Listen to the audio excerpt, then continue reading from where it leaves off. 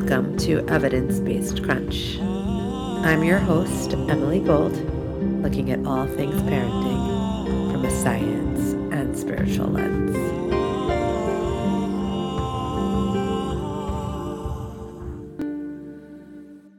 Welcome to this episode of Evidence-Based Crunch. I'm your host, Emily Gold. This episode is going to be the first in what will be a series of episodes looking at how we feed our children. That is a popular topic. Getting nutrients into those little beings is a huge topic. There are a whole series of books about this. There are debates. There's whole industries. I was debating different ways to do this, and I broke it down into a couple different ways. And what we're going to be talking about this week is breastfeeding or chest feeding versus formula feeding. So the early years of feeding your babies for the first 6 months or the first year. I am going to do my best to use the inclusive term chest feeding.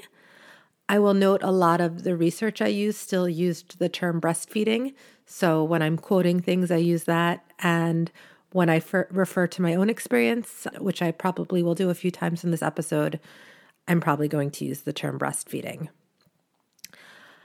I always like to start these episodes by checking my own biases. So I will say for this one, I am a huge fan of breastfeeding. I even have a breastfeeding tattoo. I will post a picture on Instagram and Facebook. When it came to breastfeeding my babies, I was doubly lucky in one that it came pretty easy. Both babies latched right away. I had a little bit of a problem with them only really liking one side, but I was also very, very lucky here in Brussels to have tons of support. We had midwives that came to the house every day for the first 10 days or the first week, and then a few more times in the first 2 weeks. That's standard in Belgium. And that included a midwife who was a lactation consultant who could help if we needed a little bit more help. So I was really lucky in that as well. I will also say this episode is just going to be about chest feeding, like I said, for the first 6 months or the first year. So that time when our babies need either breast milk or formula. But I will also say that I breastfed my first child till he was about 2.5, and I'm currently still nursing my second child, who is a little over a year right now. So that's just where I'm at. And that said, I'm going to check my biases and come at this with a beginner's mind. And we're going to be doing some separate episodes about chest feeding and a separate episode about weaning, introducing food to babies. So that's not going to be talked about today.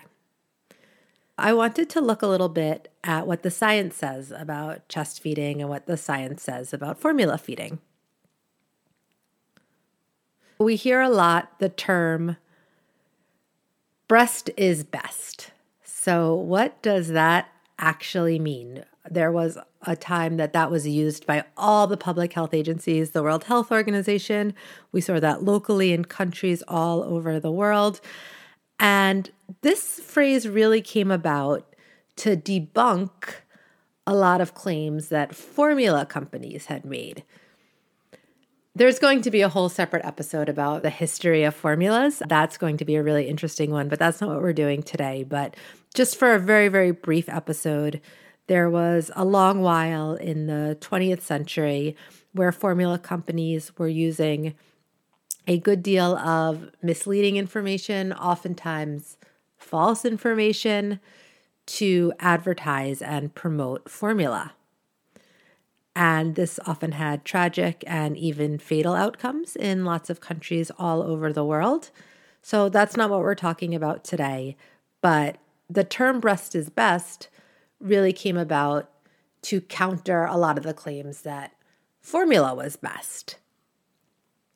So what are some things that we actually know breastfeeding can help? There are some benefits to early immunity related to the benefits that come from the antibodies from the chest feeding parent. So specifically, if you've been vaccinated for certain things or you've had certain diseases that you still have the immunity for, some of that can pass down and be absorbed by the infant. And that's really only true for the first 6 months. And what else we know about the milk that comes from chest feeding is that it is specifically designed for a baby's body. So it has all the nutrients that a typical baby would need for the first 6 months. After that, less so. And it is also easy for the baby to absorb the milk that comes from chest feeding. There have been studies that said that chest feeding was better for a baby's nervous system. There were studies that were all the rage for a while saying breastfed babies were more intelligent later on in life. So these studies have actually been debunked. There were some studies that said that breastfed babies had higher IQs. They were more likely to get better grades in school, but it's actually been shown that these claims don't hold up when other factors are controlled for. The wonderful Emily Oster, in her book, her second book, Crib Sheets, talks a lot about this. She also wrote about it in an article in The Guardian, which I'll post in the show notes. But basically what we can say is, like usual, it's more about the resources than the specific action. That, once again, capitalism wins. We see that the people who have the time and resources to put into chest feeding also often have the time and resources to put into their children's education and development.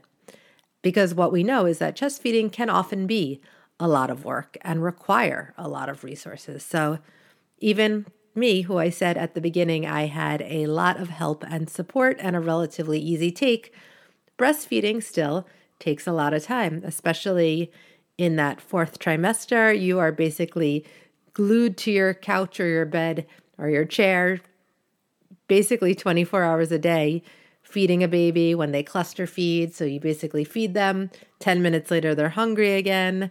You're doing that basically all day. That takes a lot of time. If you need support and you're in a country where it doesn't just come to your house and is covered, lactation consultants are amazing. They're also rather costly.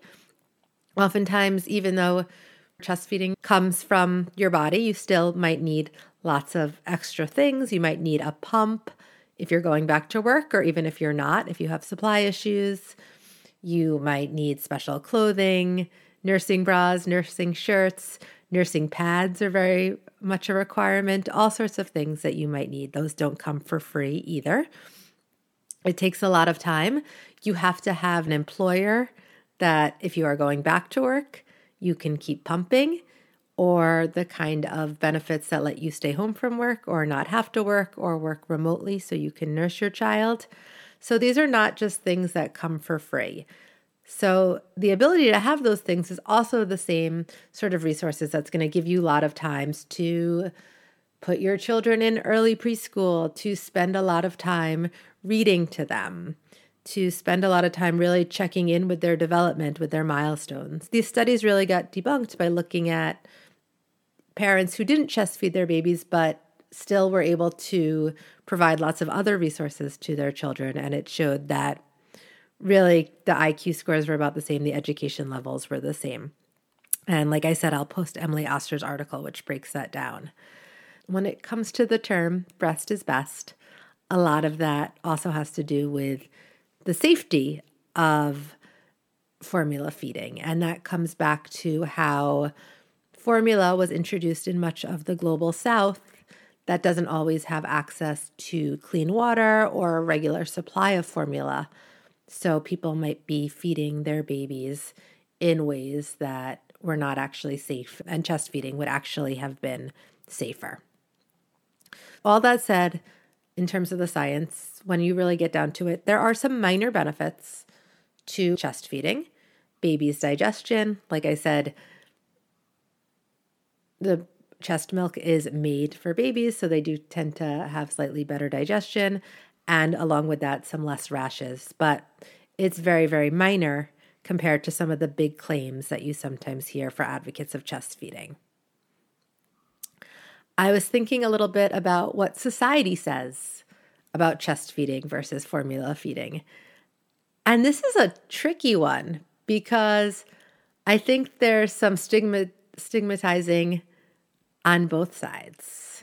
So when it comes to chest feeding, one of the things that comes up a lot is the real sexualization of breasts. So a story usually pops up every few months about someone being kicked out of a store or a restaurant or asked to cover up or go feed their baby in the bathroom because I don't want my child to see your child being breastfed, or I don't want my husband to see that, or I don't want to see that. You have to cover up. That has really more to do with people thinking that breasts are a sexual organ and not an organ that really exists to feed our babies. So in some ways, people are expected to not be chest feeding in public. And that doesn't even get into when babies are older. This is really just little babies. So there's definitely some stigma there. And at the same time, I think there's also people who are really stigmatized for not chest feeding. Tina Fey has a really funny thing in her book, Bossy Pants, where she talks about how she was unable to chest feed at least her first daughter. That's who she's talking about. She jokes that she had been watching too much Entourage and it made all her milk dry up, which I think is hysterical and possibly true. But she says that she actually started telling people that her baby was adopted so that they would stop giving her a hard time for formula feeding, because that's like the only way that you're quote unquote allowed to formula feed without shame. So I think this is one of those things where you're screwed if you do and screwed if you don't. Either way, really what it comes down to is we're shaming parents for doing something different than what we want them to do, or different than how we think we would parent or how we would want to parent. And when it comes to feminism, it's the same thing, because I've seen feminists talk about how chest feeding literally ties you to your baby. Chest feeding literally keeps you in the house, keeps you from going anywhere. And that formula is this amazing invention that frees the woman from having to care for the baby. And then the flip side of this, when we look at it from a feminist lens, is that people deserve the choice of what they want to do with their bodies. And that would come back to chest feeding, especially in public, but really however you want to feed your baby and however you want to use your body to feed your baby would certainly be a feminist issue. So turning to feminism didn't really give me too clear an answer either.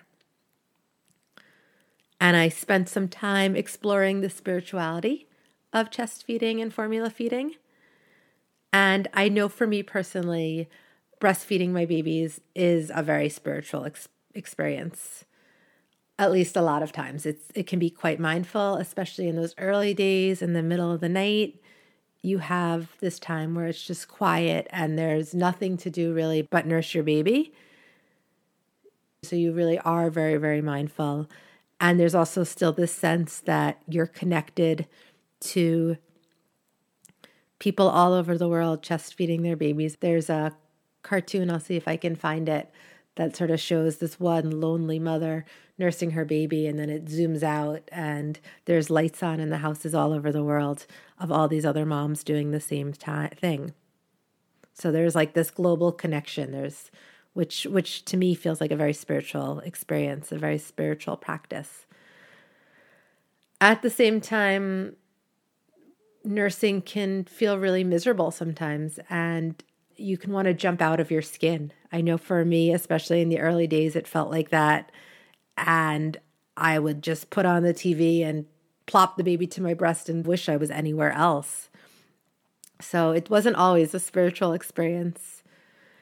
And I don't think you actually have to be chest feeding to have it be spiritual or meditative experience. holding a baby and feeding them and they're just breathing with them and they fall asleep on you can be spiritual, even if you're feeding them out of a bottle. That still can be this moment in time if you can have the mindfulness there. And having someone else feed your baby is also really spiritual, whether it's your partner because you're opening up your family. Here you are all connected, a parent, someone else. You're having this connection as a family. And to me, that feels extremely spiritual. And it also gives you a break, which is the most amazing thing at all. So I think one way that feeding these little babies is really spiritual is it's one of your first times that you really get to connect with your baby. You two really work together. So maybe that means you're trying to chest feed and it's working well together. Maybe it's you deciding that you want to mix feed or formula feed, but it's this time where you're taking your own needs and your child's needs together.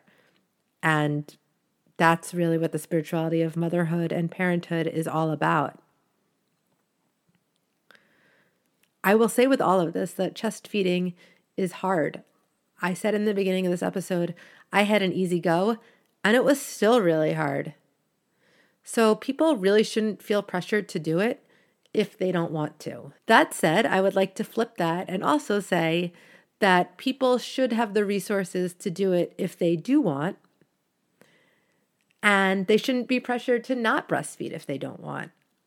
I know that I have been called a lactivist before just for encouraging tired new parents to keep trying. I had a close friend who really wanted to be nursing. She was trying so hard to do it and it just wasn't working. And she was in a place where she didn't have a lot of support. It was basically just me on the phone and online trying to help her. And her mom, who I also know, contacted me and was like, you have to make her stop. She has to stop trying. And this was something that this new mom really wanted to do. And she was supplementing with formula. So her baby was being fed. She wasn't doing anything extreme. She was just really doing what she could do to get this baby to nurse. And I think that's okay too. I think that when it comes to what someone wants to do with their body, if it is important to them, especially if they can take a step back and say, why is this important? Is this just important because society says I should do it or because I think I should do it? Then maybe it's not the right thing. But if it is something you really want to do, it is also something you can put time into. I've worked with lots of parents as a doula and as a yoga therapist that didn't really care that much about nursing. And if it came to them, great. And if it didn't, they formula fed and that wasn't a big deal. And I was happy to support all of them too. So I really think it has a lot more to do with what the intention is. I think this is one of those topics where the science and the spirituality can really be weighed by you. The science is murky. There's some minor benefits, but they're not huge things when you take a step back and look at how you're raising your child in general. The spirituality has to do with what appeals to you, what your motivation is. One of the things we hear about chest feeding versus formula feeding is everyone always likes to claim that their side helps babies sleep better, formula-fed babies sleep better, no, breastfed babies sleep better. I couldn't find anything conclusive one way or another about sleep, so that's a wash. And I thought that was really interesting that because there's no conclusive information, that's like the big sell on both sides. So I just wanted to add that. Really, this is just to say, like so many issues, but possibly even for the ones we've talked about the most so far, this is something that you really get to dive in with your own values. So, how much do you want to weigh the science? How much is the spiritual connection important to you? Where do you feel like your feminism lands? Where does your own priorities go? And there's no wrong choices, which is nice. So I wish you the best of luck wherever you are on your feeding your child journey. Thank you for listening. Please rate and review on iTunes or wherever you get your podcast. and you can find me on Instagram and Facebook at Evidence Based Crunch.